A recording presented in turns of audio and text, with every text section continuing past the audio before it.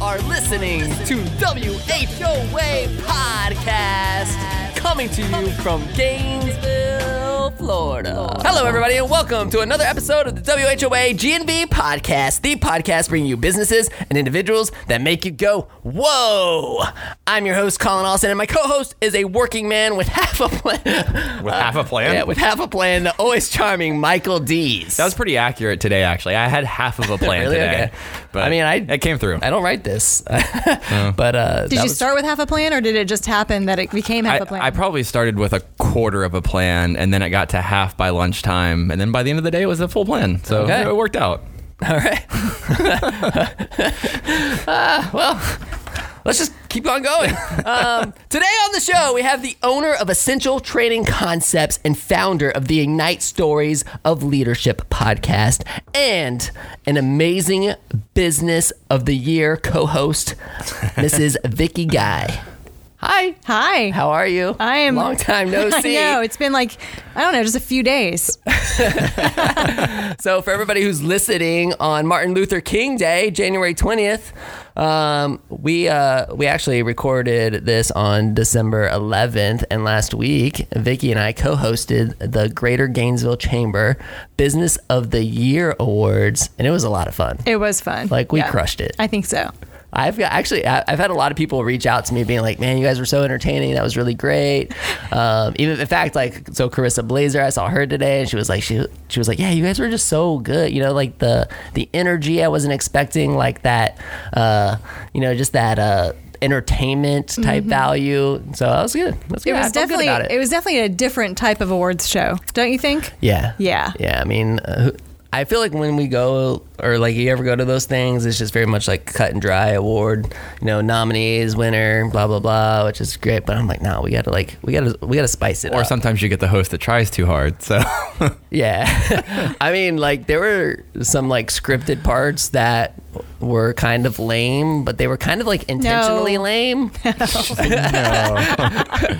like the stuff that you wrote. I'm just talking about the stuff that I wrote. So anyway, it was a lot of fun. I think the chamber needs to have us back. I mean,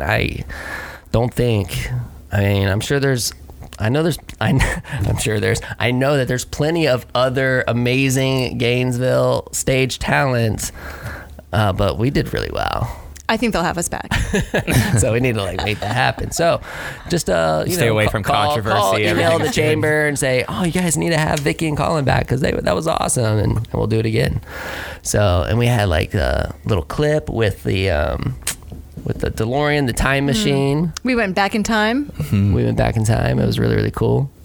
Maybe we can get that cut in. Maybe we can cut that into the podcast so people can see it and see us climbing out of this time machine. It's pretty good. You mean falling out of the DeLorean? He'll also edit it to make him look good. Yeah. I don't think that's what possible. are you talking about? What are you talking about? We're talking about how pre-roll. We're talking about how you don't edit it. Well, we don't. But you'll cut in things to make yourself look good as well. I mean, like a DeLorean time machine. It's hard not to look good in a DeLorean time machine. I mean, shout out to Phalanx Defense Systems. Right. James Coates for letting us borrow his time machine.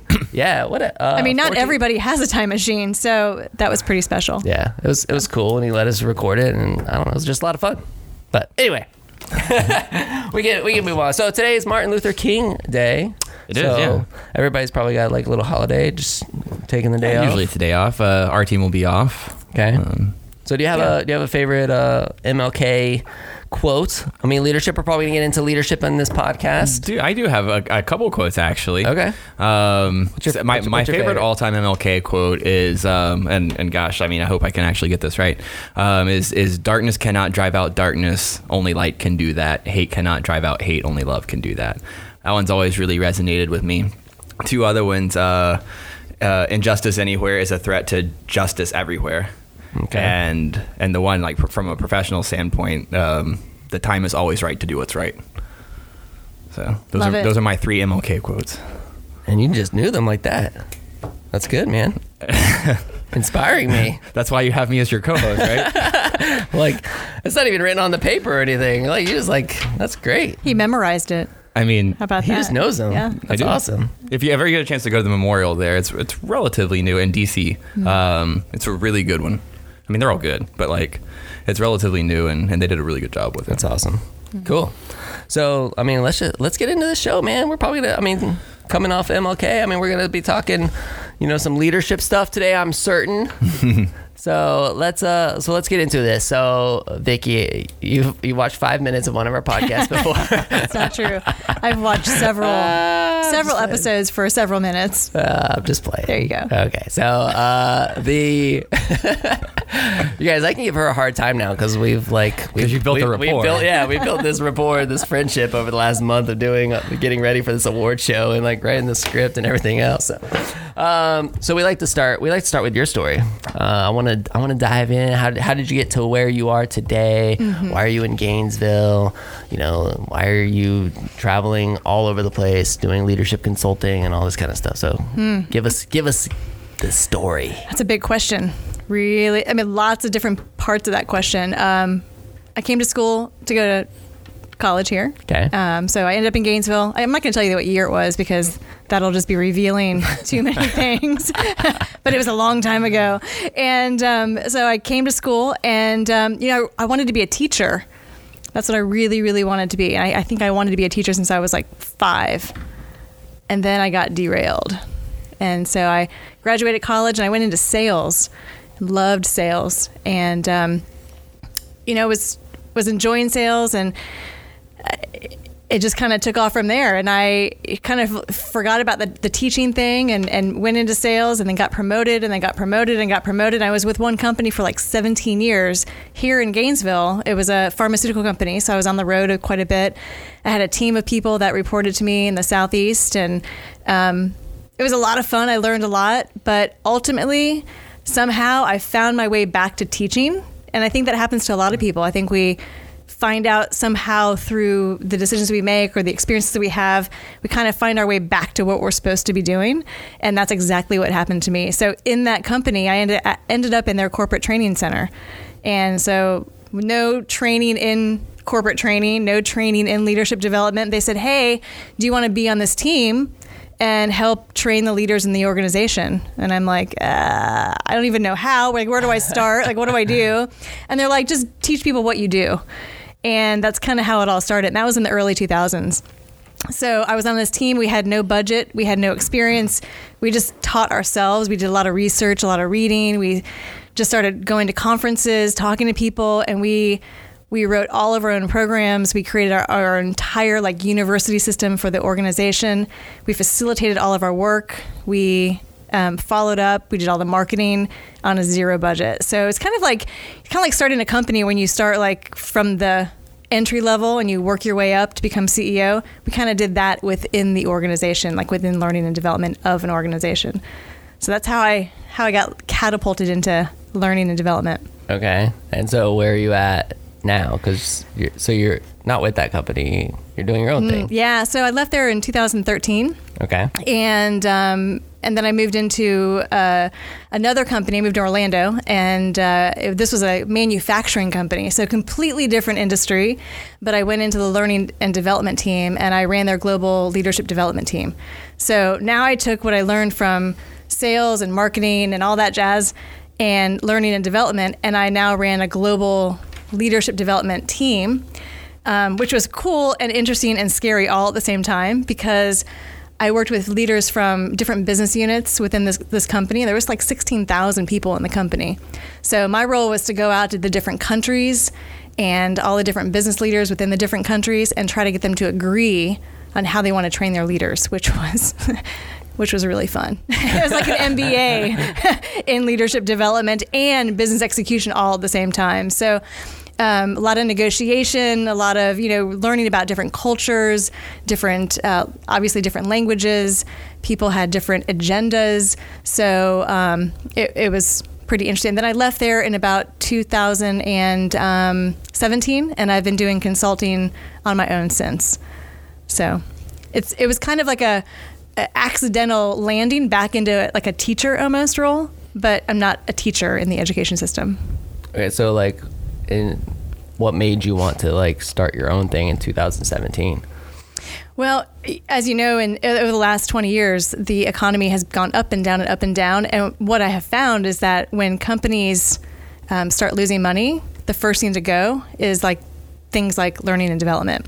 So I saw over time companies grow and then lay people off, grow, lay people off, grow, lay, and that's tough for anybody to go through. So I saw it firsthand over and over. And I was part of expansions. I was part of a layoff. I was part of expansions. And finally, I just said, you know what? I've got all the tools. I've got all the resources. I've got all the energy that I really need to be able to do this on my own. And why not? So I set out to do my own consulting. Okay, so now you've been doing that since 2017. And how did you get your first clients, if you will? Because you're traveling all over the place, right? Yeah, I am. So I've actually been doing consulting kind of on the side as like a side gig almost for a lot longer than that. So really since maybe 2010, I've been doing consulting, and primarily through the University of Florida. So University of Florida hired me as a consultant, and I would be a facilitator for their clients. So their executive education program, where they had external clients, they would send me to be the facilitator for some of the leadership programs. So I started working with them and getting experience and meeting people through that. And then, ever since then, it's really just been a network of, meeting different people, going to conferences, working in the manufacturing company for those few years and the global role. I met a ton of people that that I could reach out to that have helped me over time. And and of course, my podcast has really helped me reach out to people and get some exposure. And so when did you start the podcast? Last February. Okay. Yeah. And so it's leadership focused. It is, right? yeah. Everything about it. All right. So how many episodes or so have you done? I've done about 25 episodes. Okay. So it comes out every 2 weeks. And are you just interviewing leaders from all over the place? All over the place. Yeah. So I literally just launched one this week. It was a woman who started a waxing company, and I met her at a bar in Minneapolis. I was in Minneapolis working with a client, and I was in the hotel lobby, at the bar, and I was having a glass of wine before I go to bed. And she was sitting next to me. We just struck up a conversation, and she was super cool. We just started talking about what she was doing, and her story was so amazing that I said, I know you don't know me, but we just met, but I have this podcast. Do you want to be on it? And she's like, absolutely. So it's been amazing. I meet people everywhere I go, and I end up having really interesting conversations about random things, and then usually it ends up in some kind of fun story, and so I've actually been able to get people to come on through that way as well. Okay. Yeah. Do you have a favorite episode? I do. Yeah. Okay. And I think it was a favorite because it has the most views of all of my podcasts so far. Okay. A girl in Kentucky, and she doesn't have a big, business title. She's not the CEO of a company, but she leads a team. And then she also leads some of her daughters' groups as well. Her message was so inspiring to me. I found myself as I was asking her questions, I felt like she was coaching me almost. I was getting all motivated and inspired, and I thought, wow, this is really cool. I hope everybody else, when they watch it, feel as inspired as I am, because I don't know what it was about her. I can see how she's probably a great leader, and she really leads her team with a ton of heart and inspiration, because she certainly did that for me during the episode. Okay, what do you remember the episode number? No. What's her name? No. Sarah Frances Martin. I'm gonna go look it up. Yeah. Cool.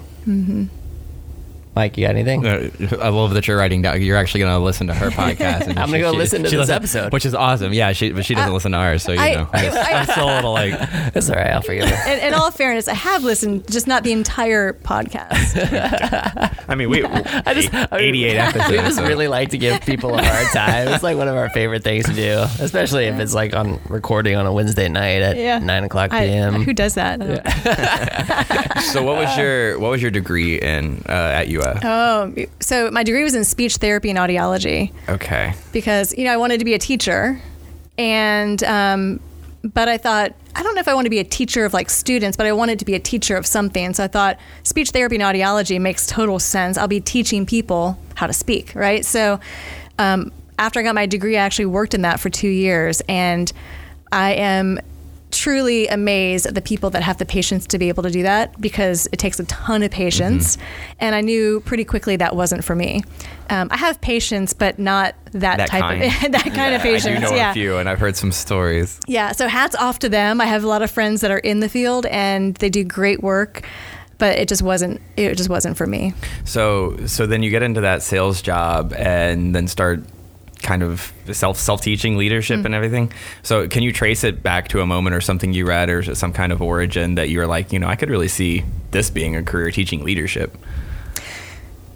Yeah, I vividly remember actually one day we had kind of several tracks of different courses, and I was facilitating one of the tracks, and a manager came up to me after the session and he said, Vicki, I've known you for a number of years, but we need more of that. What you did there, we need more of that. And I was like, what are you talking about? He's like, I don't know who that was up there, but I've never seen that from you. We need more of that. And I realized at the time, like, this actually comes pretty easily for me in terms of facilitating in front of a group. I enjoy taking concepts like, Colin, if you had a concept and Mike, you had a concept and you guys weren't sure how to connect the dots, bringing those two things together and creating some aha moments. That's a gift that I've been given, and I didn't realize it until he said that to me. And I went, this is pretty cool. Like, I can actually create these aha moments for people, and they don't even know it's happening until after the fact, right? So I think that was the first time that I realized. Do you remember the topic that you were? I don't. I think it was. Yeah, I don't remember the exact topic, but I vividly remember him coming up to me after the session because, I'm fairly private. I'm pretty quiet usually. But he put me in front of a classroom or in front of a group of people, and it just changes. And I guess he had never experienced that. He had never seen me in that element, and he decided he was going to tell me. So I'm glad he did, because I had never thought of it that way. And so that really made me think, you know what, I really love this, and it seems to work. So, yeah. Do you consider yourself an introvert or an extrovert? Or? Oh, I'm definitely an extrovert. You are an extrovert? Oh, yeah, absolutely. Okay. Like off the chart extrovert, yeah. That's fine. And you say that you are kind of an extroverted introvert, which I think a lot of people wouldn't agree with if they know you, but I can kind of see that. I don't know. We did the one test or whatever, and the test said I was 67% extroverted. Yeah. But like, you definitely get into your like don't bother me zone. Shannon says my wife says I'm totally an introvert, and I think this is what we've kind of narrowed it down to. When I'm in my element, like when I'm doing this, when I'm like business, or when I'm on stage like doing an award show or speaking, or like that's my element, I'm like total extrovert. I love that stuff. But afterward, like if I don't know, it's if you're at a social thing that's not your social thing. That's a good one. If I'm at a social thing, that's not my social thing. It's not that I don't like the people, or it's almost as if like I just. Like, do you want me to save you here? Yeah, I was gonna say, throw yourself a bone, do you man. Want me to save you? I'm gonna start like digging a hole. So let me help you out. Let me try to finish this thought. Okay. I'm not a small talker. Mm-hmm. Yeah, I think like the relationships that I have, they're extremely valuable to me. I totally love to build new relationships with people. So if I meet somebody for the first time, then like I want to establish like a relationship, a friendship, and if it's just like going to a party or a mixer or like thing, I'm going, networking is even a good example. When I go networking, I go with the focus of trying to build one or two like real relationships. I'm not bouncing around the room handing out as many business cards as I can doing small talk. I don't like small talk. I want meaningful relationships. So I think that's why I'm that way. And so if I feel like I'm in an environment where I'm not going to be able to establish relationships with people who have the same values as me or have the same interests as me, then Shannon's like, yeah, you'll be totally in the corner on your phone. So. Well, that makes sense. But I'm definitely 100% extrovert. And I think that I was going to share with you because, I do a lot of work with this topic specifically. Okay. So I do a lot of stuff with like personality styles, and I do use the Myers-Briggs, which actually talks about extroversion or introversion. And it really is about where you draw your energy from. So it's not about how outgoing you are or how much you like to socialize, but it's how much energy you get from something. So if you're in a situation and you're energized by it, that's your extroversion coming out. If it just drains you and you have to go home and sleep for 3 days after a party, that's probably a more introverted approach. So I know that when I go to a party and my husband's with me, he's a bit more introverted than I am. He'll be exhausted and he'll be like, let's go. And I'm like, just getting ready. Like, I want to stay to the end. I want to meet every single person in the room and talk to everybody. Want to know what their kids' names are and their dogs' names, and he's like, can we go yet? kind of thing. I'm just petting the dog in the corner. Your husband and I have a lot in common when it comes to that thing. Yeah. Because I'm very much the same way. Like, she's probably gonna hate that I talk about this. Shit, it's like, the people in the community know me too. Like, you can't talk. But like, I mean, Chris is like, you're not talking about me, are you? Like, she'd be like, I mean, she could, if we went to a party, she could stay till 2, 3 o'clock in the morning, and I'm like, oh, let's clock out, let's go. Yeah. So I'm right there. Like, I totally get it. But I talk about this stuff all the time. Like in some of the workshops I do, it's pretty amazing. Like if you were in a leadership role and you're an extrovert by nature and you had a bunch of people on your team that were introverts, I've lived this, so I know exactly how it feels. Sometimes you wonder, like, wow, do they not like me? What's going on? Like, why aren't they, responding in the same way that I am? And a lot of it has to do with just our styles. It's so funny because I had a team member one time who was 100% introvert.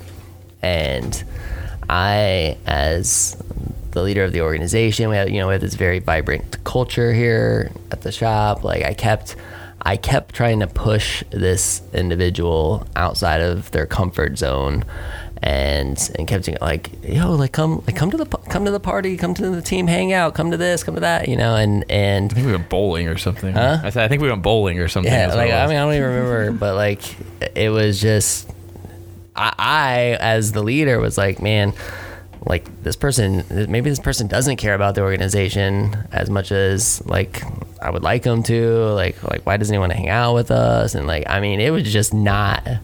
He was just that introverted. And so like when we worked inside of an office environment, like we conflicted a lot, right?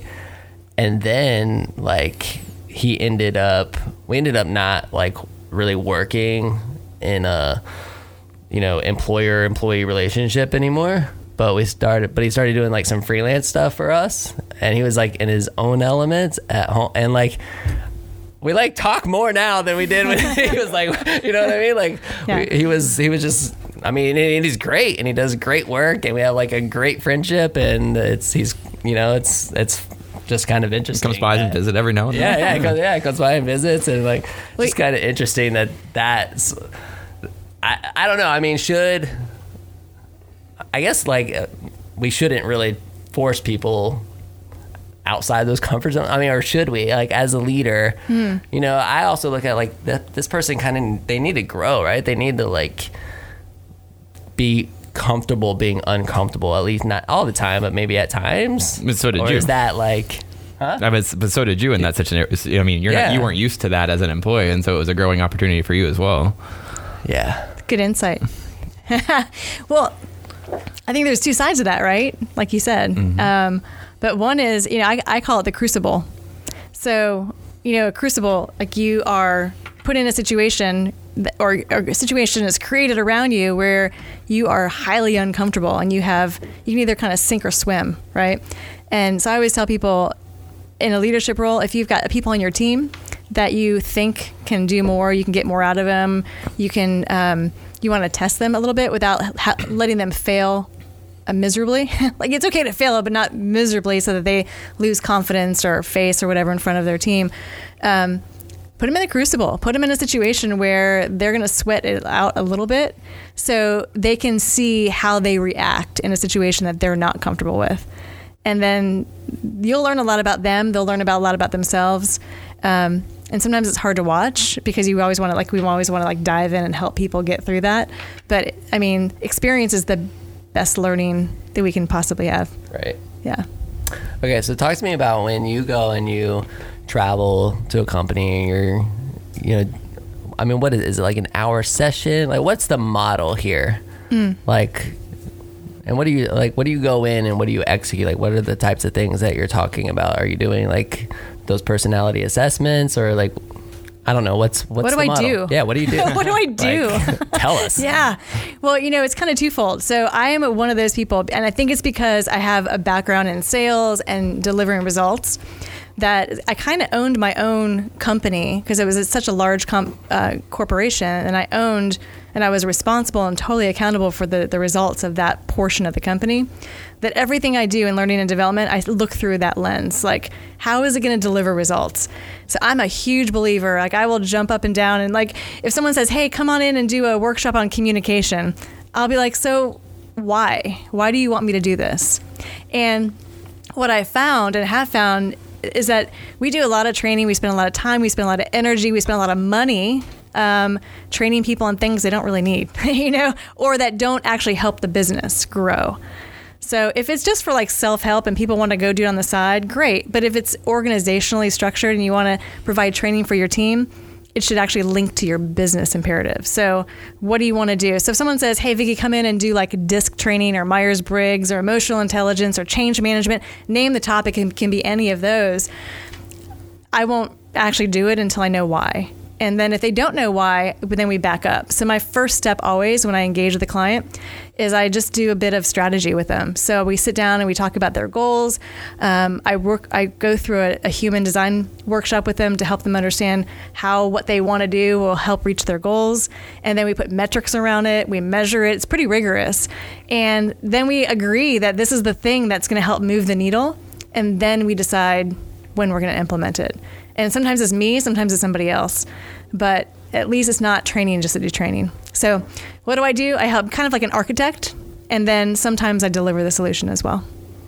Are you meeting with the same clients over and over and over again, or is it sporadic? I have several clients or long-term clients. Okay. That because once we start doing the strategy, then I could be part of that strategy for 2 years. Or at least have some portion of that strategy for 2 years. So do you it just serve depends. as like the accountability piece in that? What do you mean? Like, I mean, if you're sitting down with them and you're talking about, you're getting down to, all right, why are we doing this? This is what's going to move the needle. You're asking why, and then you create a strategy, or they create a strategy with your help, and then you start moving with that strategy. I mean, are you like the person checking in, kind of like, all right, like, where are we after 2 months in this strategy? It depends on what they want me to do. Sometimes they want me to do that. Sometimes they'd rather have somebody internal, because some of it's confidential information, right? Some of it, like, I don't need to know all their financials or all of their insider information. But sometimes they do want me to at least check in to kind of see how we're doing, like on a scorecard or something. Okay. Yeah. So cool. I know it sounds kind of cryptic. People are like, what do you do? Yeah. But it's I don't really have I have a kind of a template for how I operate, but it's not a one size fits all. So I don't go in and say, here's what I offer. Which one of these 5 things do you want? It's really customized because I think that I don't want to waste anybody's time, and I don't want to waste anybody's money. And if they're going to bring me in, I want to make sure that I help deliver results. So what's the greatest leadership lesson that you've ever learned? Whew, that's a big question. Yeah, it is. I've had so many of them. I've been in many crucibles. I've learned a lot. The biggest leadership lesson I've learned. Well, I actually think there are several, but the one that comes to my mind first is in. There's so many. I'm going to choose 2. Okay. I'm going to choose 2. In 2012, I climbed Mount Kilimanjaro with the Climb for Cancer Foundation right here in Gainesville. They're a great organization. They raise money for cancer research and all of a lot of the costs that are associated with cancer treatment.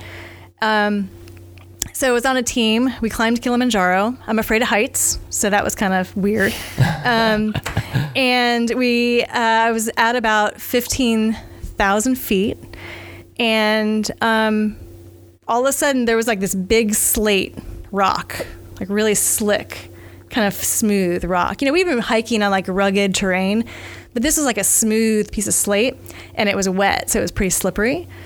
And I look up and I see this thing just, going up, and I say, yeah, I'm not doing that. And I try to go take one step and I slide, take another step and I slide. And I'll never forget one of my fellow climbers, who is an experienced climber, he saw that I was struggling. Like, I think I may have been crying at this point, like, I am not doing this, right? He came back down and he said, hey, Vicki, I have a question for you. How much did you pay for those boots? And I'm like, what? I mean, here I'm crying in 15,000 feet in the middle of Africa. And he's like, how much money did you pay for those boots? And I said, I don't know, like $150. And he said, so why do you think your boots cost $150? And I said, well, I don't know. Like, where are we going with this? And he said, you bought those boots specifically to get you up this rock. You have everything that you need. You have all the resources. How much did you train to do this? What I want you to do is I want you to take one step, and I want you to put all your weight into your left foot. And I want you to feel your shoe, your boot grab onto the earth. And then when you feel it grab on, I want you to take another step with your right foot, and I want you to feel the same thing. And I'm like, are you crazy? And so but I just trusted him. So I took a left step. It kind of, I felt it catch onto the earth, and I'm like, oh. I took the right step, and I'm like, yeah. And finally I like went all the way up the mountain, what he called a hill at that point. And what you asked me, that moment, I realized that's probably the greatest leadership lesson, is that we have everything we need. Like, we are all individually leaders of our own right. We have all the resources, all the tools, all the knowledge, or we know where to get it, right? Especially in this age of technology, we can get information anywhere, help anywhere. But I think that was it. Like, we don't have to do it ourselves. We have all the things that we need if we know how to ask for it.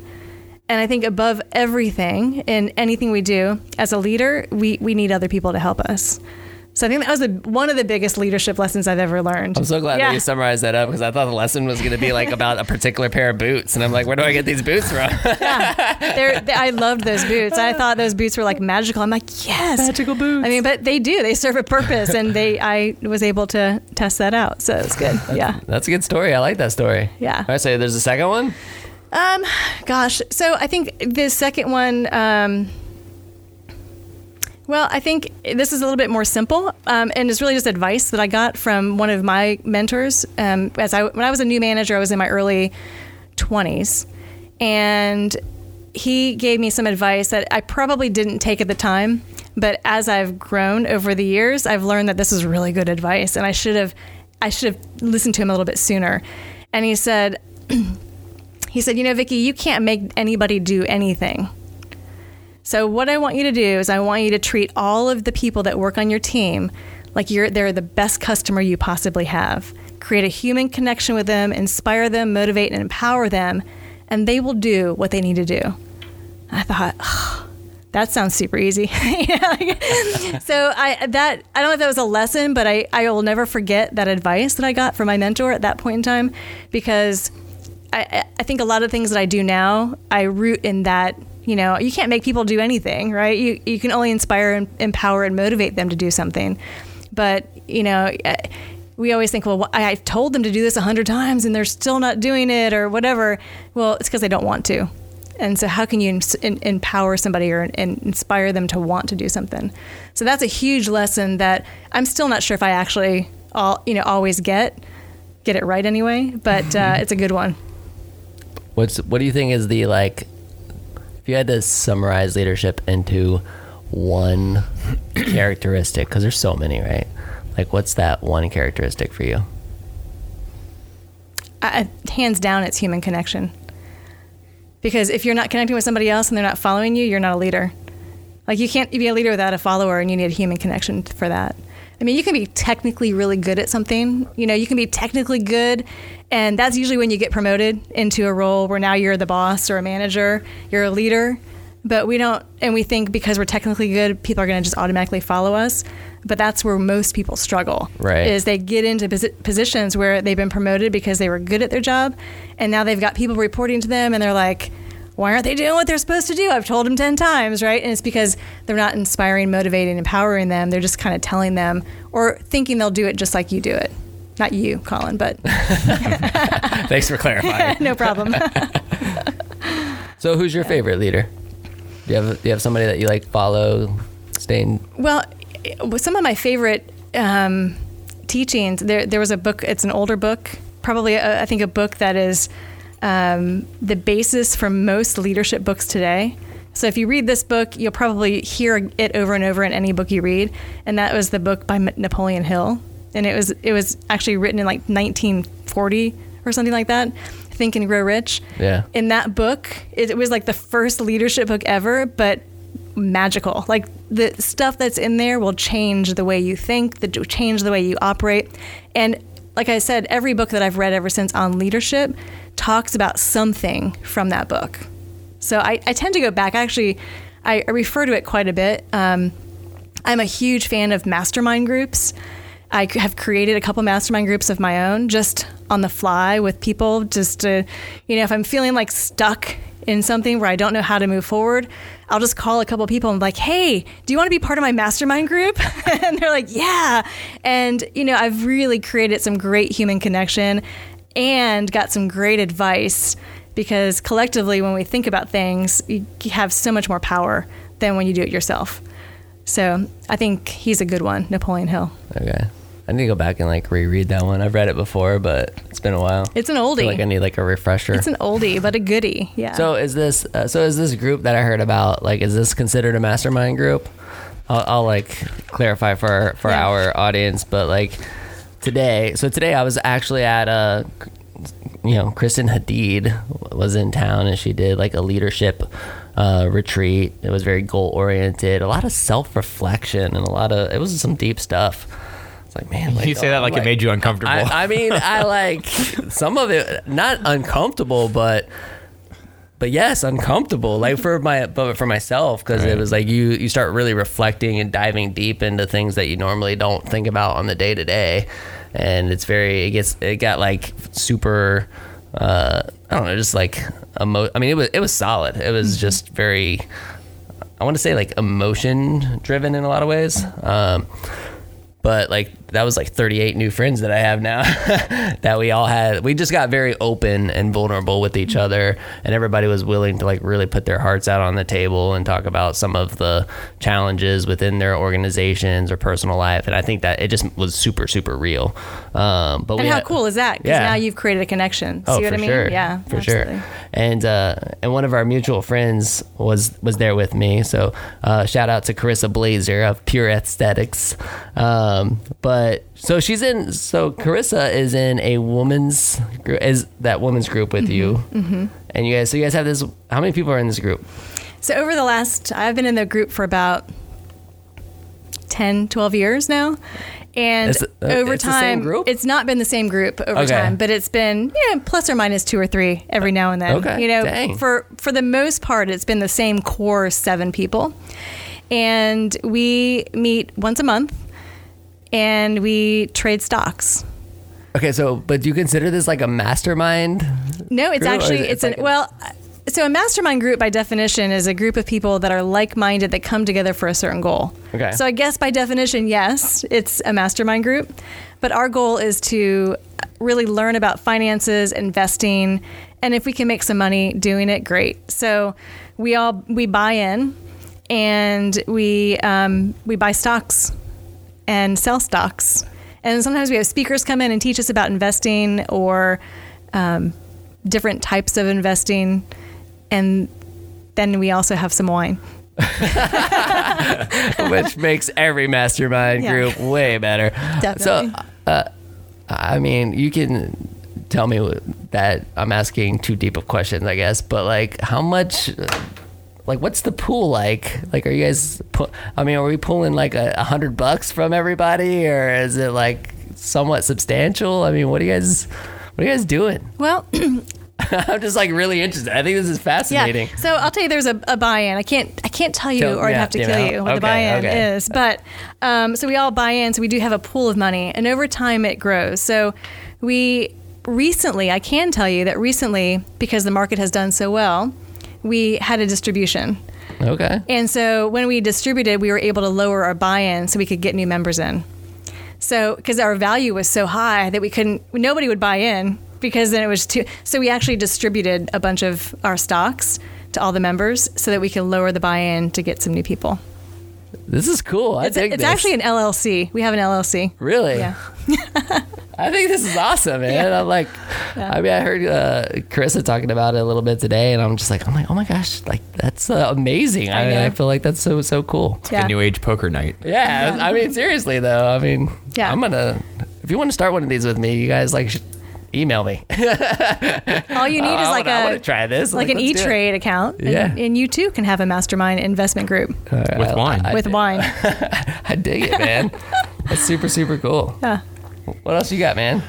So, I mean, from the climbing Mount Kilimanjaro to the stock trading, I've gone all over the place. I kind of want to get back to when you're talking about as you consult different groups. And I think in Gainesville, obviously there's a lot of young talent, and one of the, we'll say, hurdles is the difference between like generational talent. You have a older group of management versus new incoming talent, and sometimes that doesn't work, or they don't see eye to eye, or that's just a learning curve for both sides. Mm-hmm. So what kind of advice or what kind of strategies do you put forth to solving that problem? Yeah, I get this question all the time, and people don't typically like my answer. So I'll just give you a couple not really disclaimers, but just a couple things to think about first. But this is the first time in history that we have 5 generations in the workplace, like ever. That's kind of weird, right, to think about. Yeah. There's 5 generations in the workplace. So it's no surprise that there's a little bit of confusion. Like, we don't think alike. We all are kind of motivated in different ways. I mean, I know that right now the generations that are coming into the workforce, there's a perceived sense of entitlement. And I don't know that that's true, but that's the perception that there's this entitlement factor. And somebody like me who, I put myself through college by working 3 jobs. Pretty sure I don't feel entitled because everything I have, I've had to work super hard for. And then if I have somebody on my team that comes from a generation where that's not the case and they feel, that can create conflict. So I think that's probably those types of things, not necessarily that example, but those types of things are creating a little bit more conflict. Also, the digital age, generations that are coming into the workforce now, they're more digitally savvy. They are, some people know what Venmo is, some people have never heard of it, right? Like, so things like that, like simple things are really creating a lot of confusion. But what I typically tell people is at the end of the day, there is no difference in generations on how to motivate somebody, how to inspire somebody. People are people, and we all want to feel valued. We all want to feel like we are part of something bigger. We all want to have a purpose. And if we can help everybody feel that way, no matter what generation they're from, then we're going to have a lot more success in leadership than by trying to understand, like, okay, well, how are they motivated? Or how are they motivated? They're just people. And there's all different kinds of things like technology, experience, perceived entitlement or whatever, but people are people, and human behavior hasn't really changed over the last 100 years. So that's my thought on that. All right, so it's kind of circling back to the gentleman I was talking about earlier, where I was really trying to push him outside of his comfort zone, right? Like, because I'm like, all right, this is how we grow. But with 5 generations in the workplace, and I mean, and you're talking about things like Venmo, technology, in a dealership like this, or I mean any business, right? Let's just say any business, like a leader might be like, all right, hey, in order to increase communications, we're going to implement using a Slack channel. We need everybody to download the app Slack, and we're going to send you a link, get everybody. And then you get pushback, right, from the older team members, right? And so from a leadership standpoint, like, is it more important for me to communicate with those team members where they're comfortable, or is it my responsibility to get them to get outside of their comfort zone and download Slack as a 60-year-old and say, suck it up and do it? Right. So this is a good question. it is a good question. And I feel like there's... I'm really excited for the Is answer. this a real situation? I mean, it could It could be. I don't know. Kind of Yeah. hypothetically. I mean, like... Yeah. So I always... This is what's so great about the podcast. Like, literally, I answer, like...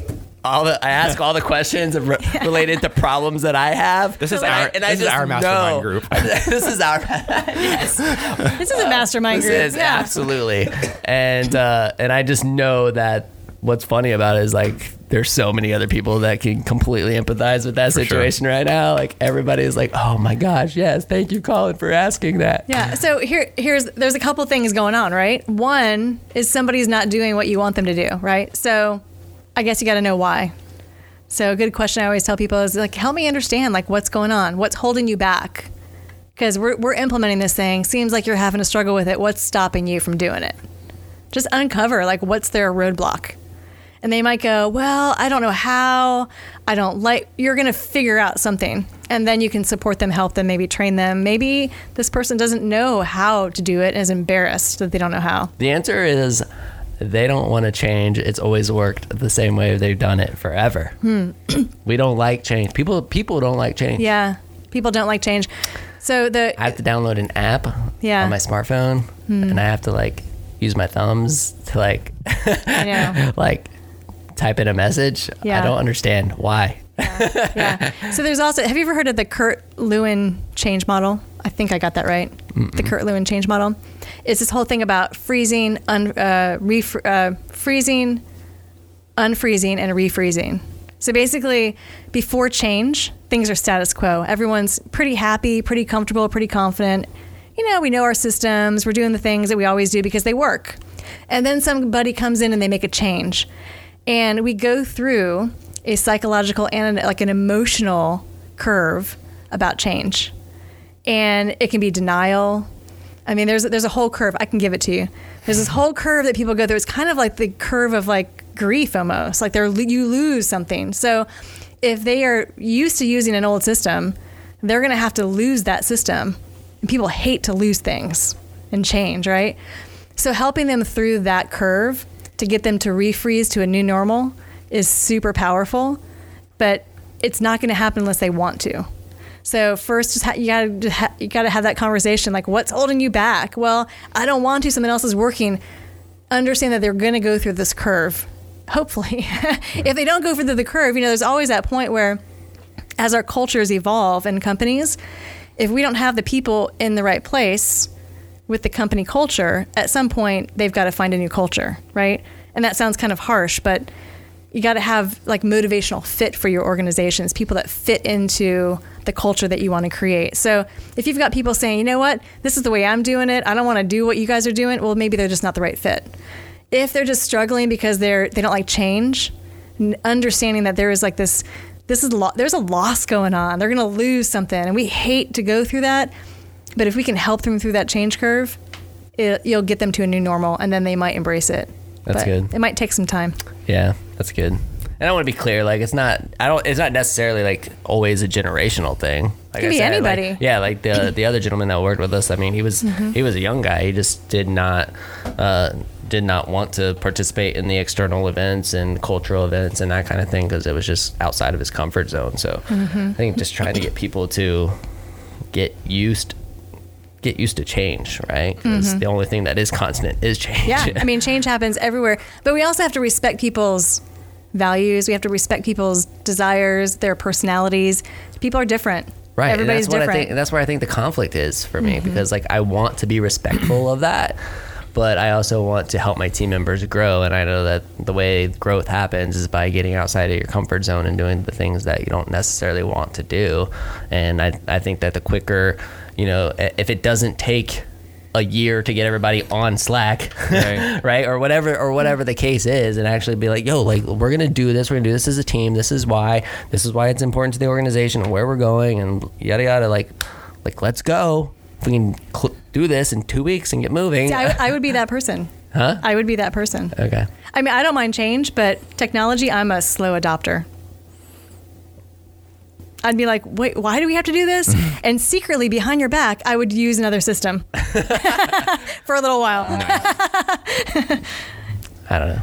See, I think just an observation for me, it's perception matters a lot more now than it used to. And so when it's that accountability thing, it's like you want to give somebody, you don't necessarily want to force them into something that maybe they're not comfortable with, no matter if it's an app or whatever. But if you let somebody else play by a certain set of rules, now other team members are saying, well, why do you let that person get away with that? And it hasn't always felt like that. Like, I mean, years ago, I felt like people were more just concerned about themselves and what their relationship with their employer was like, and what works for me works for me. And now it's like, well, you let that person get away with that, or well, what about this person? So that perception thing becomes a lot more is like the elephant in the room. So when you're making these decisions about, do you make somebody do this? Do you terminate them if they don't, participate? Or do you like allow them because they're old and not super technology savvy? Like, you let them get away with it, Just because someone's not technology savvy doesn't mean they're old. That's true. That's true. But we're still talking about in this hypothetical situation. It's like this hypothetical. Oh, man. Yeah, I mean, it could seem like a double standard. So I think that's, leadership is an art, right? So if you're the leader of a team and you have that situation, it's very artful how you navigate through it. So is it an expectation that let's say it's, hey, we're having this event and it's the expectation that everybody must attend. Well, then that's just an expectation. And if you say, well, Mike doesn't have to go because he doesn't want to, he doesn't like it, then your expectations being like, disrespected almost. Like they're not. So you have to understand, like, is it an expectation or just the culture that you want to create? Because if everybody knows it's the expectation, then there's an accountability for the actions, if that makes sense. We could talk about this. This is a very chunky topic. Yeah. I like it. I like it too. So let's just keep going. So my whole thing is like,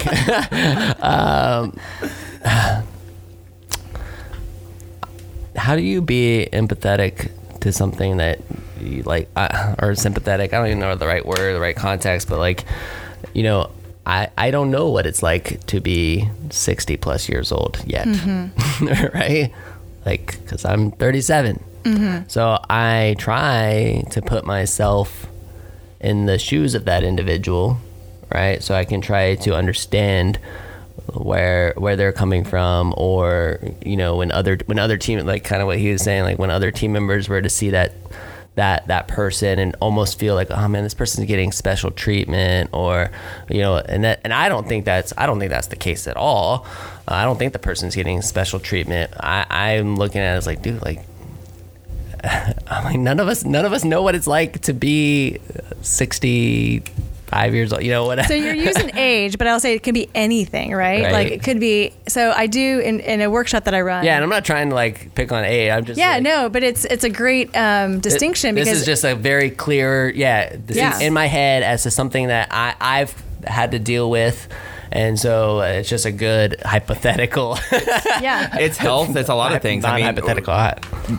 Growing up through a restaurant when I was 16 years old, I thought it was whack that this guy got to like write the times of this on the cigarette that he was going to go smoke them. And I was like, just because I don't smoke, I don't get a break. Like, this is ridiculous. So like, that's a good example. It's just, I don't know. Like, I think there's always stigmas. Awareness is the only thing you can do, right? So I was going to tell you, there's a workshop that I do where I take people and I intentionally categorize them alike. So I put them into groups of people that are just like them. They self-select the group, but they go into groups of people that are just like them. And then I ask them questions and I help them see, like, across the room, the people that are across the room are very different. And then we start asking, like, how would you, like, if you had conflict, for example, how would you deal with it? And in each group of like-minded people, they all answer the same thing, but across the room at a different group, they're like, oh, we would never do that. And so just that conversation in these distinct groups helps raise the awareness that, the way I operate is not going to be the way you operate. And now I understand it. Mm-hmm. And so you talk about empathy. That's really what that is. It's just understanding that you're different from me and that's how you operate. And, if it's not an expectation, just having that understanding can go a long way. Sounds like conversations I have with Allison all the time, actually. Does it? Yes. I'm pretty sure we were talking about that the other day. But she's very process oriented. And I think a lot of times, and I mean, she's amazing at what she does, but it's like whenever we talk about, our struggles or the things that, we haven't got, I always feel like she's trying to make me handle things the way that she would handle them. I'm like, that works for you. It's not necessarily the way it works for me. So we also often have to have that kind of conversation about, it's like I can empathize with the situation you're in, and I hear that you're presenting a solution, and it's like I'm interested in it, but it's with a lot of methodology that it's like tailored to her and her skill sets. And not to sound like I wouldn't want to develop those skills myself, but it just doesn't like fit in my wheelhouse or the way I would handle something. Yeah.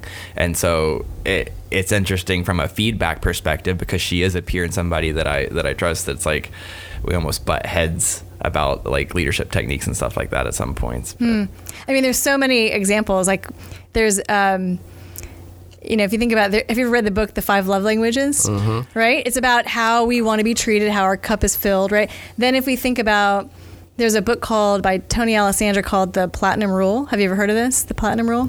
It's kind of like the Golden Rule, but it's do unto others as they would have them done unto themselves, or something like that. Basically treat people how they want to be treated versus how you want to be treated. And human nature, because we're human, we do things the way we want them to do. Like we treat people the way we want to be treated.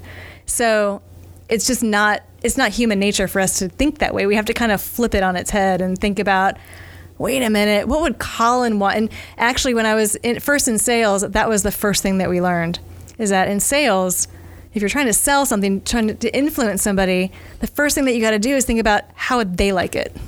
And aren't we always in sales? Like everybody's in sales all the time, even if we're not selling a product, so. This has been fascinating. Yeah. Fascinating. I don't know if never heard that word come out from this, but I like it. I mean, it's just good stuff. So, I mean, we need to wrap up in a minute, but like before we do, what would you say is the biggest challenge facing leaders of today? I think just noise. Noise. Yeah, there's so much out there, and people want we want information when we want it. So for example, if I want to learn how to, and this is a weird example, I know, but if I want to make a cake and I need to learn how to make a cake, I will go to YouTube, or I'll go to some video somewhere to find out the recipe. I'll watch a tutorial. I can get it on demand when I need it. And there's so much noise, and some of the noise, we don't know how valid the noise is. I mean, there's a lot of people that do what I do that I'm not even sure, like no one's ever asked me like, hey, what's your credentials? You know what I mean? Like, so we don't know necessarily what's, you're looking at my credentials, aren't you? No. Sorry. But we don't really know, like there's so much noise out there and people are getting information on demand when they want it, when they need it, that as a leader, it's hard to like know, what people are thinking or feeling, or where they're getting their information, or what's making them tick, or what's motivating them. There's so much out there. Yeah. And I think that's probably a challenge for an organization that I used to work for, is we would want to help people grow in their roles, but give them the tools necessary. But it was just, we couldn't figure out how to funnel it in from all of the places that we can get it. So. Okay. Like it. Noise. Mike, what's the biggest challenge facing you as a leader right now? Holding people accountable. Yeah. Accountability is for me like the hardest thing, and it's like my biggest challenge that I probably focused on for 2020 and trying to improve. And a lot of it, honestly, it's accountability for myself too. I would say that's the biggest challenge. And kind of speaking to the earlier topic too, it's just like, what do you choose to let slip and not, versus is it as a you don't let core values slip, but on an individual basis, it's what hill do you want to die on? Yeah, exactly. Exactly. You know, it's so interesting that you bring that up because literally the last 2 clients that I've worked with, all the work we've done has been on accountability. So maybe that is really, maybe I'm wrong, and that's really what is most prevalent with leadership challenges. Do you feel like it's cyclical? I mean, do you feel like that's by design that people would struggle with it at the same time, or like in your experience, is it always like a theme of the year, or is it just businesses are different, facing different things at different times? Probably a little bit of both. I mean, there's definitely, when a book comes out on a certain topic, things become hot topics, sure. right? So maybe a little bit of both. Okay. Yeah. The word of 2020 is vision. It's not vision. Hindsight. Right. I mean, the topic of accountability comes up a lot. It does, yeah. And I've started creating some cool processes, and I'll share them with you too.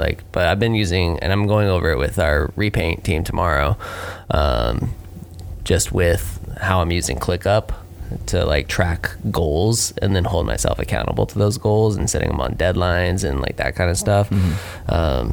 So I'll let everybody know next year if it works or not. How do we do? Report card. Can I just add one thing? Yeah, please. So on this whole topic of accountability, it does go back though. I mean, with all that stuff, you can't make people do anything.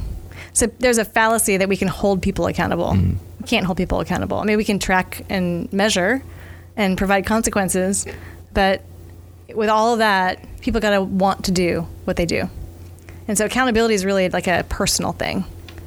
So I can put you guys through the workshop if you want. Yeah. Yeah.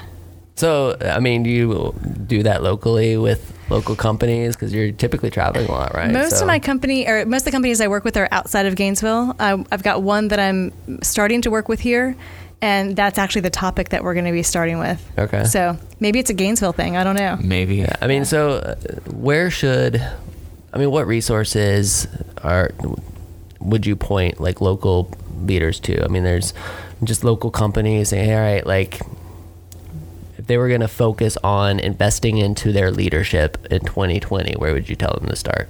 To call me. Where's the second place? I mean, where's the second free version?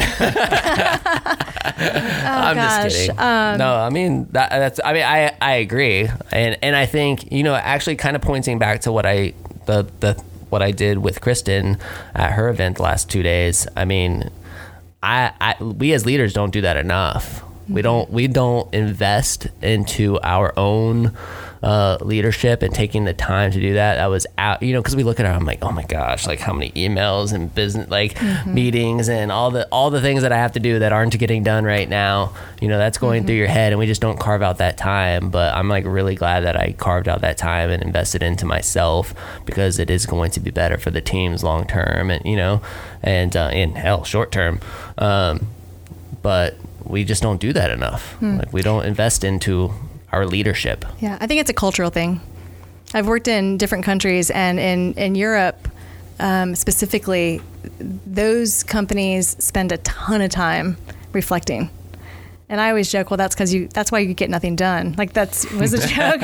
And of course, they're very successful and profitable, and that's not true at all. But we would always joke about it. I would come to some conclusion, and they'd say, Vicki, reflection is really powerful. And in the US, you guys are so quick to act, and you guys like to be so busy all the time with tasks that you guys don't take time to reflect. So this is one person, but it could be a cultural thing too. I mean, we are very, we've got KPIs and, lists and check all of these things. Do we spend enough time reflecting? Probably not. And it sounds like you experienced that today. Yeah. I definitely did. Yeah. It was good. It was great. I mean, shout out to Kristen for putting that on. I think they have plans to do more of that kind of stuff in 2020, and it was excellent. So, do you find it easier to consult with international companies or American companies, or does it matter? It doesn't matter. Okay. I think that the biggest difference is language. Sometimes the language gets in the way, but in terms of interpretation of things, but I think people are people. And so is there a perfect client for you?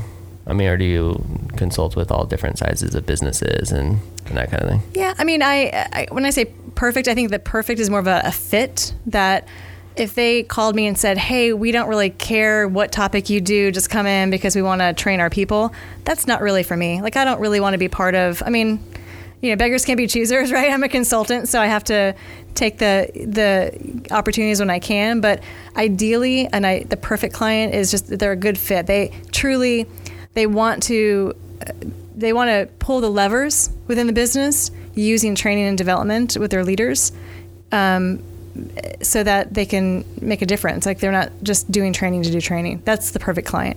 So it doesn't matter what size or location. It's a matter of why they want to do it. That's the perfect client for me. Okay. That's cool. We're going to do a session with Vicki in 2020. Can't wait. Yeah. It'll be fun. It'll be awesome. We're going to do it on accountability. Yeah. Yes, we are.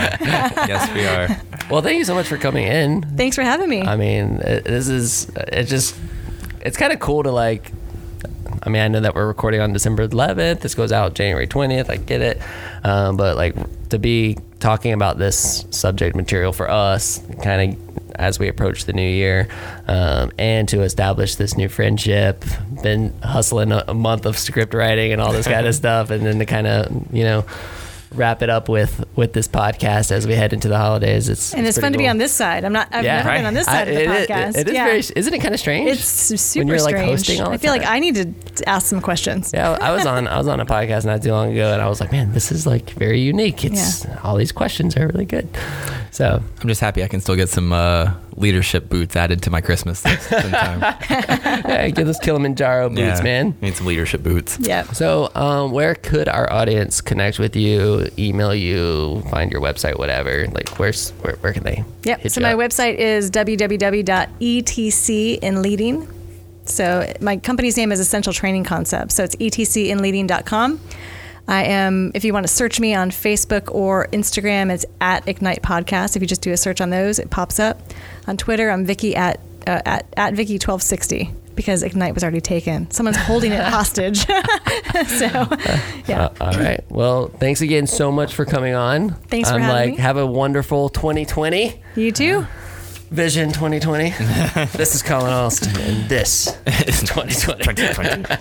And Gainesville World, thank you so much for tuning into this podcast. This is the WHOA GNV Podcast, the podcast bringing you businesses and individuals that make you go, whoa. Whoa. There it is. There it is. I pointed. There it is. We will see you later. Bye.